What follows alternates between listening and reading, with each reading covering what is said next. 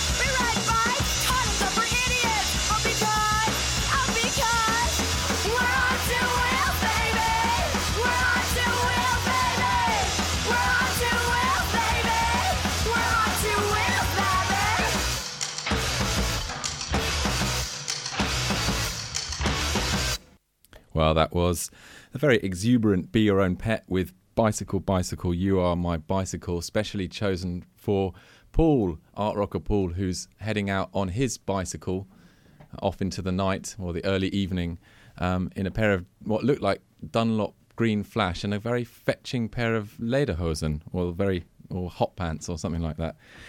These art rocker people, you know, always ahead of fashion. I think that is the word for it. Well,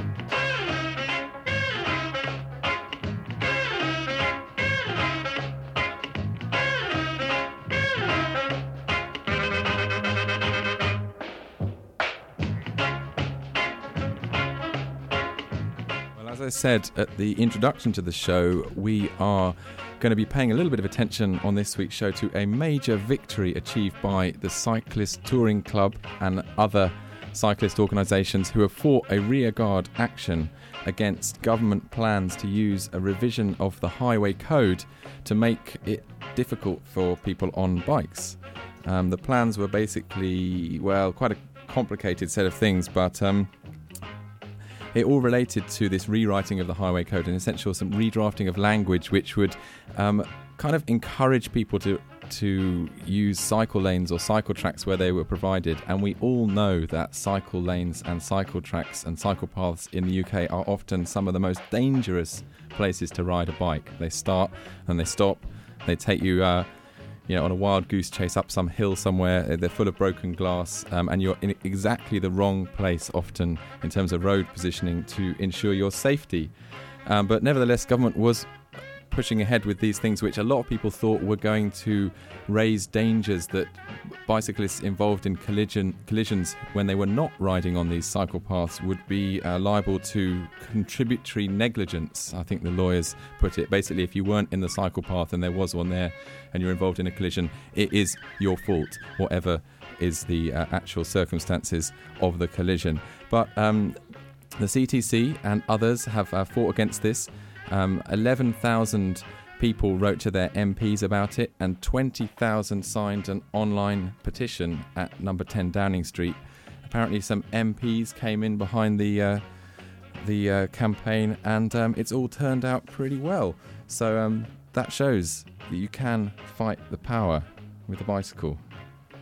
I'm sure there's still a lot more things that can be done, and if London is looking for any role models for how to have a good, positive attitude towards cycling, they could do a lot worse than look at across the channel at Paris.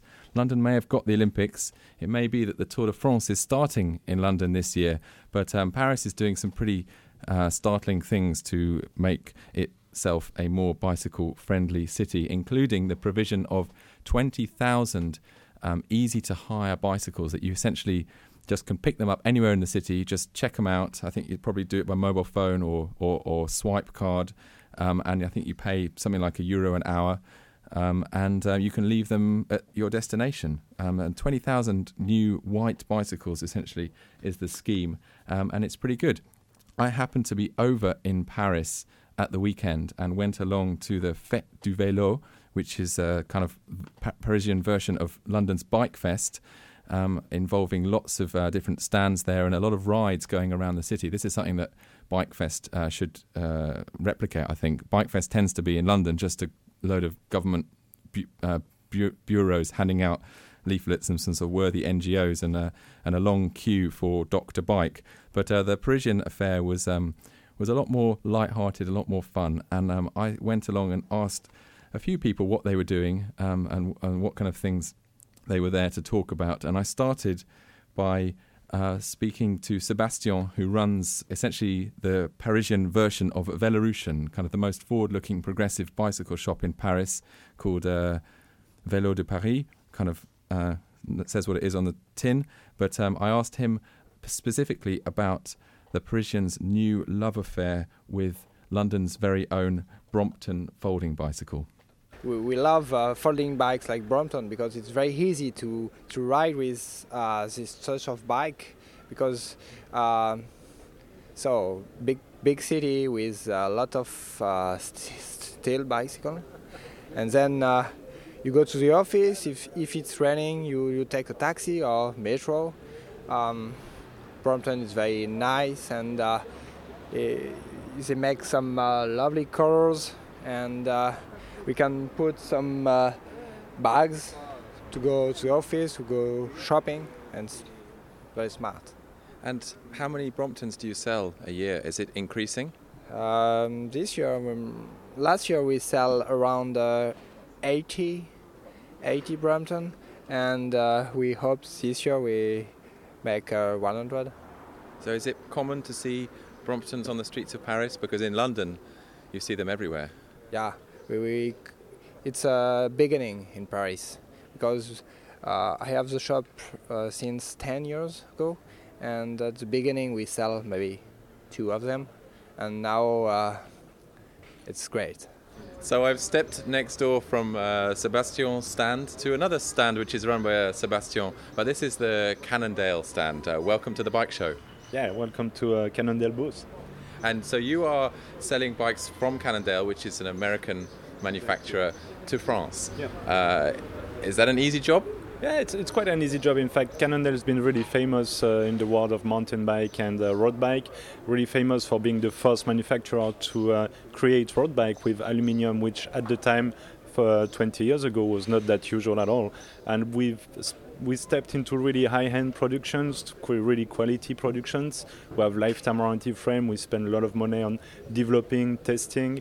We have professional teams in road bike and mountain bike that really enable us to develop special technology adapted to the urban market these past days. So So French people don't have a problem with mondialisation with bicycles because they like to buy the French cars.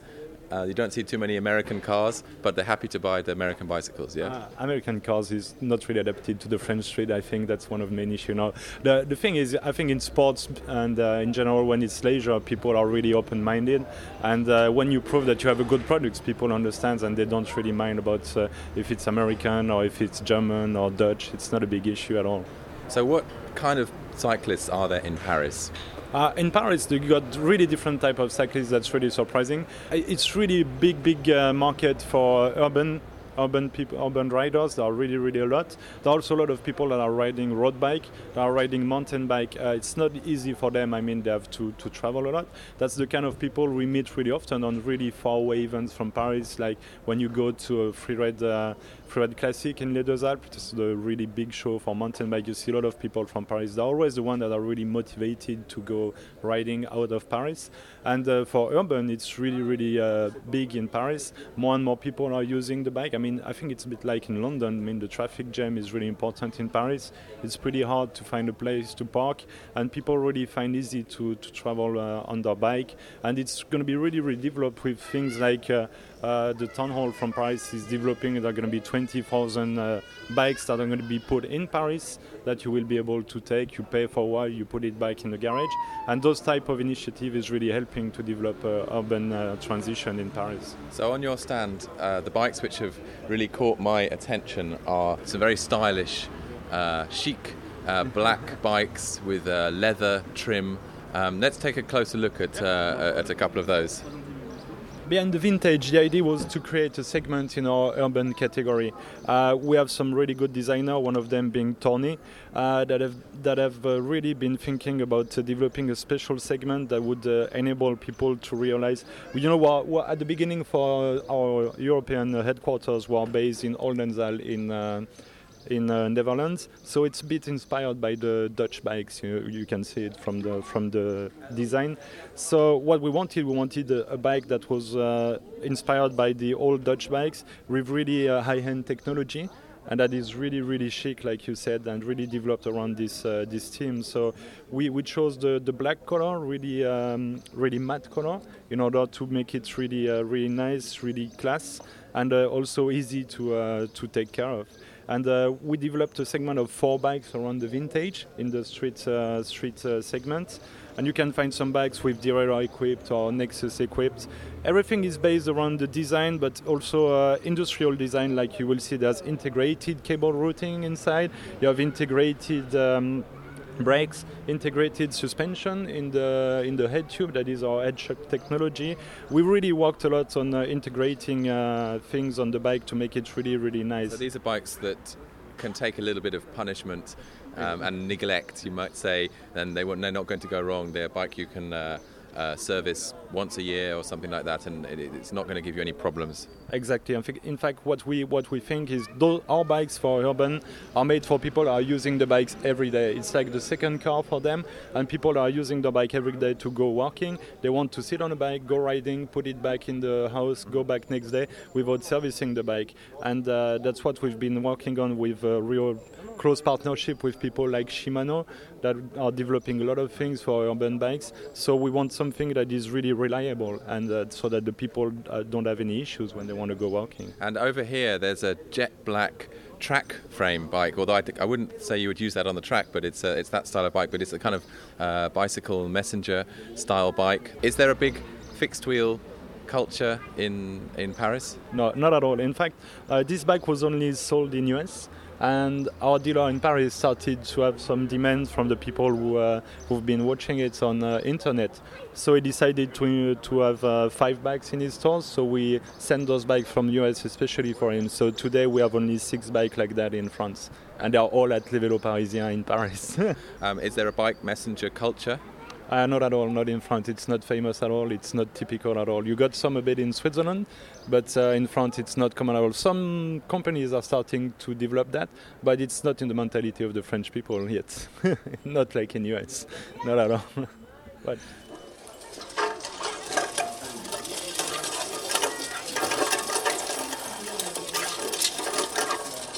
that terrible sound is the sound that is a nightmare for all cyclists. It's the sound of a bicycle wheel going over broken glass, and it's an extraordinary machine here at a stand advertising the Dutch Perfect no flat tire, and it basically has a wheel turning on a surface of broken glass, and the wheel is resisting puncture and apparently is guaranteed for up to 1 year. Absolutely no puncture guarantee. To explain a little bit more about the Dutch Perfect no flat tire, I'm here with Anne-Marie. Anne-Marie, welcome to the Bike Show. Hello. And so what is special about this tire? It has a very soft thing inside, and all the glasses, how do you say that, the other hard things, they are bumping. They don't go through the soft pusher. So can we take a look at one of these tires a little more closely? Yeah. So it's a kind of quite a big tire. It's a classic kind of city urban tire with a thick tread. And here you have it's very strong here. Here it's a normal It's tire. quite thick, so it has quite a cushion. Yeah. Okay. And is it a little more heavy than a normal tire? It's a little more heavy, and you have to pump it up very far. The guarantee is for 1 year, but the tires must last for more than 1 year. Yeah, the tire can stay 6 or 7 years, no problem. But they give 1 year guarantee because there are cyclists who are cycling a lot. Where are they from? They are from Holland. It's a Dutch concept. It's a family enterprise. They had this idea, and it's a very good idea. So you're selling a lot? Yeah. So how many of these do you think are on the streets of Paris now? In Paris, 5,000, 10,000 maybe. And what's the price? The price is normally 35 euros for one tire. Well, good luck with it. Okay, thank you very much, and goodbye to all the English cyclists. Thank you. Well, let's have a little final listen to this terrible, terrible sound of a bicycle wheel on broken glass.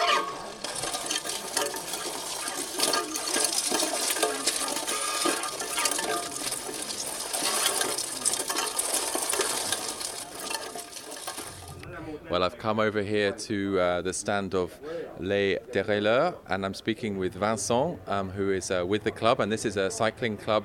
There are many cycling clubs in France, but this one is a special one. Welcome to the Bike Show, Vincent, and tell me about your club. Okay, my club is Les Dérailleurs de Paris, but we exist also in all France. We are a gay, lesbian and friendly mountain bike club. And we are now affiliated to the French Federation of Cyclotourism. I don't know the exact word in English, but it's a way for us to open a little more our club and our activities. And how many members do you have? 100 members in all France. Most of them are in Paris. And what kind of activities do you organize? Is it long rides or day rides or what kind of thing? In our club, we organize each Sunday one ride, 5 or 4 hours mountain biking in the forests around Paris. We go with the train, and it's possible to take the bike in the train during all the weekend in Paris. So it's nice, and it's in the forest. There are a lot of forests around Paris where it's amazing to ride, and we organize 2 weekends and short holidays in all France. France is the world's most visited country. I think the statistics say that more people come for their holidays to France than to any other country in the world. And of course there's all the French people as well who like to make their holidays in France. Is it common for people to make a holiday on a bicycle? I think more and more there are a lot of ways to ride on a bicycle. There are a lot of little roads so it's possible to ride with a normal bike, a road bike, or it's possible too with a VTC. I don't know, a bike for all the ways, or with a mountain bike. So it's with the progress in the technologies, it's possible for each age to have the fun with one kind of bike. And so what was the thought about setting up a gay and lesbian friendly bike club? Was it there was a problem with the other bike clubs? They were not friendly? Okay, I think it was not so easy for gay and lesbian to do sports. Perhaps 10 years before, the society is more open now. Now it will be perhaps not so necessary. But I think for some people, for some gay and lesbian people, it's always difficult to be themselves, and so it was a way for a better integration in the society. And now our choice is to say we're saying to us, we want a better integration from the gay and lesbian in the society. So we have to open ourselves to the other. So you have members who are not gay or lesbian, or straight people? Yes, it's the beginning. Most of us are gay or lesbian, but some friends are coming with us who are straight. And if you were giving some recommendations for English people to come to France to go cycling, where would you recommend is the really good places to go? A really good place to go. It depends on what you prefer. Perhaps if you want to see in little ways Bretagne, and if you prefer mountains with a lot of sun, perhaps in the south of the Pyrenees. There are a lot of ways near from Perpignan, Narbonne, Corbière. It's wonderful and amazing. And will you be watching the Tour de France this year? Oh, from time to time I'm looking the Tour de France, but I am always surprised when I see, for example, that a big rider is very tired one day and in a super form the other day. Oh, it's magic. It's magic. Well, there's some very welcome skepticism from Vincent ending that package from the Fête du Vélo in Paris, which was really very nice. And while I was in Paris, I happened to run into Mike Ray, who is a keen unicyclist over in the United States.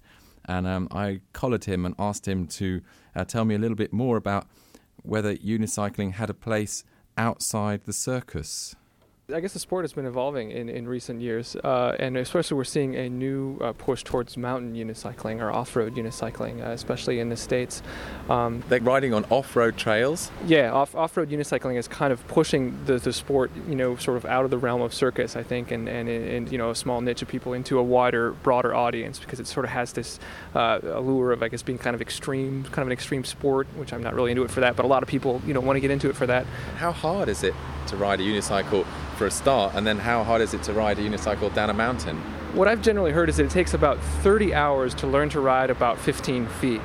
But does it get quicker after that? Yeah. I mean, then you have to learn how to turn around corners and stop and start, and so it's a practice-oriented sport. It takes a lot of time to practice and a lot of time to work up to it, but it's extremely rewarding, in that you do something small and you're very excited that you've accomplished it, and it's a great feeling too to be able to ride. And then making the step to off-road. Yeah, I bought a unicycle in the States at a rummage sale for $3 and just decided to learn how to ride it. And then it's just sort of a natural progression. You ride down the street, you learn to ride on all the obstacles in the street, and you want to kind of challenge yourself further. And then you hear about off-road unicycling, and you can pick up an off-road model, which is sort of a little bit beefier, bigger frame. It's better to ride on. And they have a wider tire. I have a 3-inch wide tire on one of my off-road models. It's got hydraulic brakes. It's great for downhills or uphills or whatever you want to do. So you have more than one unicycle? Yeah, I have 5 unicycles right now, but there's a lot of people with many more unicycles, that have, and I sort of do it as a hobby. There are people who get into it. So talk through a little bit the technical side of the machine itself. Does it have a brake? Most unicycles don't have brakes, so they started to put brakes on the off-road, some of the off-road models that when you go downhill for a long time, the brake is really nice to have because the wheel is fixed. It's a fixed gear, just like a fixed gear bicycle. You can pedal backwards the same way you can pedal forwards, and that's why you can see people, sort of standing in one place, going back and forth. That's called idling on a unicycle, and it's just basically, you can pedal it forward, pedal it backwards. You can hop on the unicycle to hop up obstacles. They've started to put handles on the seats. You reach down and grab sort of right on the seat, and then you can hop up curbs very easily. People now are hopping up, I think must be close to 4 feet, a meter and a half up high from the ground while riding. Some of the records. So one of the guys in Canada is I got the record on that now, I believe. But the Canadians dominate the sport right now. They're very, very strong unicyclists. And you're from South Dakota, so is there a big scene there? We actually have a unicycle club in South Dakota. We're going to hold the North American Nationals event next year in 2008 in Rapid City, South Dakota. So we'll have everyone from North America coming to South Dakota for the event. We'll be doing several off-road races, and then they have the gym competitions, which is kind of like figure skating, only on a unicycle inside of a gym, that sort of competition. And then several other races and things like that. So what's been your most epic ride on a unicycle? I did a 50-mile ride in the Black Hills of South Dakota. There was about 3,000 feet of elevation gain and drop on the loop, and I was in severe pain afterwards. It was stupid. I had a lot of fun, but the last 10 miles were downhill, and that was the hardest part because on a unicycle you can't coast. You have to sort of backpedal to keep yourself from going too fast, and so my knees were just totally swollen at the end. I was in great deal of pain. I thought it was a big event, big deal to go 50 miles, but I logged on to the global unicycle site, and there are many people who've gone off-road with greater elevation gain much, much further than I have. So it's just a nothing event, but it damn near killed me. And do unicyclists tend to be cyclists first, or are there people who aren't really into bikes at all and they're just into unicycles? The people who are really into unicycles are only into unicycles, but like myself, I love bikes as well, and I kind of got into unicycling through bicycling. But there are people who are just traditionalist unicyclists, and that's all they do as well. And are there other kinds of unicycling? Do you have unicycle messengers or unicycle tourists? Go camping with a unicycle or touring? That is coming, yeah. And right now there are unicycle tours. You're kidding? No. There's a tour going through Europe right now. This summer, I know they're traveling through some of the Balkan states and then across into Italy and then up through, I believe, southern Spain on these unicycles called cokers, which are about through a 1 meter high wheel. The wheel's about a meter, in diameter. So the wheel can travel very fast, with a little bit of pedaling. They go straight line very, very quickly, but they don't turn or stop very well. But you can go up to 25 miles an hour on one, which is actually faster than you can run in most cases. So if you crash at that speed, it's really no fun. And do they have panniers for carrying luggage, or do people have their luggage going along in a van behind them? I think people are starting to carry either backpacks or like you say, the little bags on the side of the unicycles, kind of racks that would go behind that sort of get balanced out by the way you carry everything. But that can be done also. So what would be your recommendation for someone who wanted to have a go? I would strongly recommend. How do you find a unicycle? How much do they cost? There's a great website called unicycle.com. They're really the world supplier. They're in the UK. They're in several different countries as well as the United States. Unicycle.com, and they have a whole range of unicycles from beginner unicycle you can get into, $70, $80. I'm sorry, I don't know the conversion to pounds right now, but all the way up to $1,500 to $2,000 you can spend. But it's great to start with just a beginner model because it's going to take you a year before you're ready to go off-road generally. And in terms of technique, what should people bear in mind when they take their first faltering pedals out onto the road? There's several different techniques to learn how to ride a unicycle. I learned by holding onto a wall in a driveway and just sort of creeping along the wall little by little. That's one technique. The world champion trials unicyclist who stayed at my house a few weeks ago told me he learned by holding onto a shopping cart in a parking lot. You can do ski poles or hold onto a couple of your friends at their shoulders and just take a long time to slowly get the idea of the balance of the unicycle. It'll be very strange at first, but if you keep at it, you'll learn. Well, Mike Ray, thanks very much. The pleasure's mine. Thank you. Well, that was Mike Ray. of South Dakota, a unicyclist, possessor of 5 unicycles. And, I'm going to have to give this unicycling a go. I don't know whether that will merit an entirely new unicycle radio program on Resonance FM, but who knows. And that is about the end of the half hour of the bike show.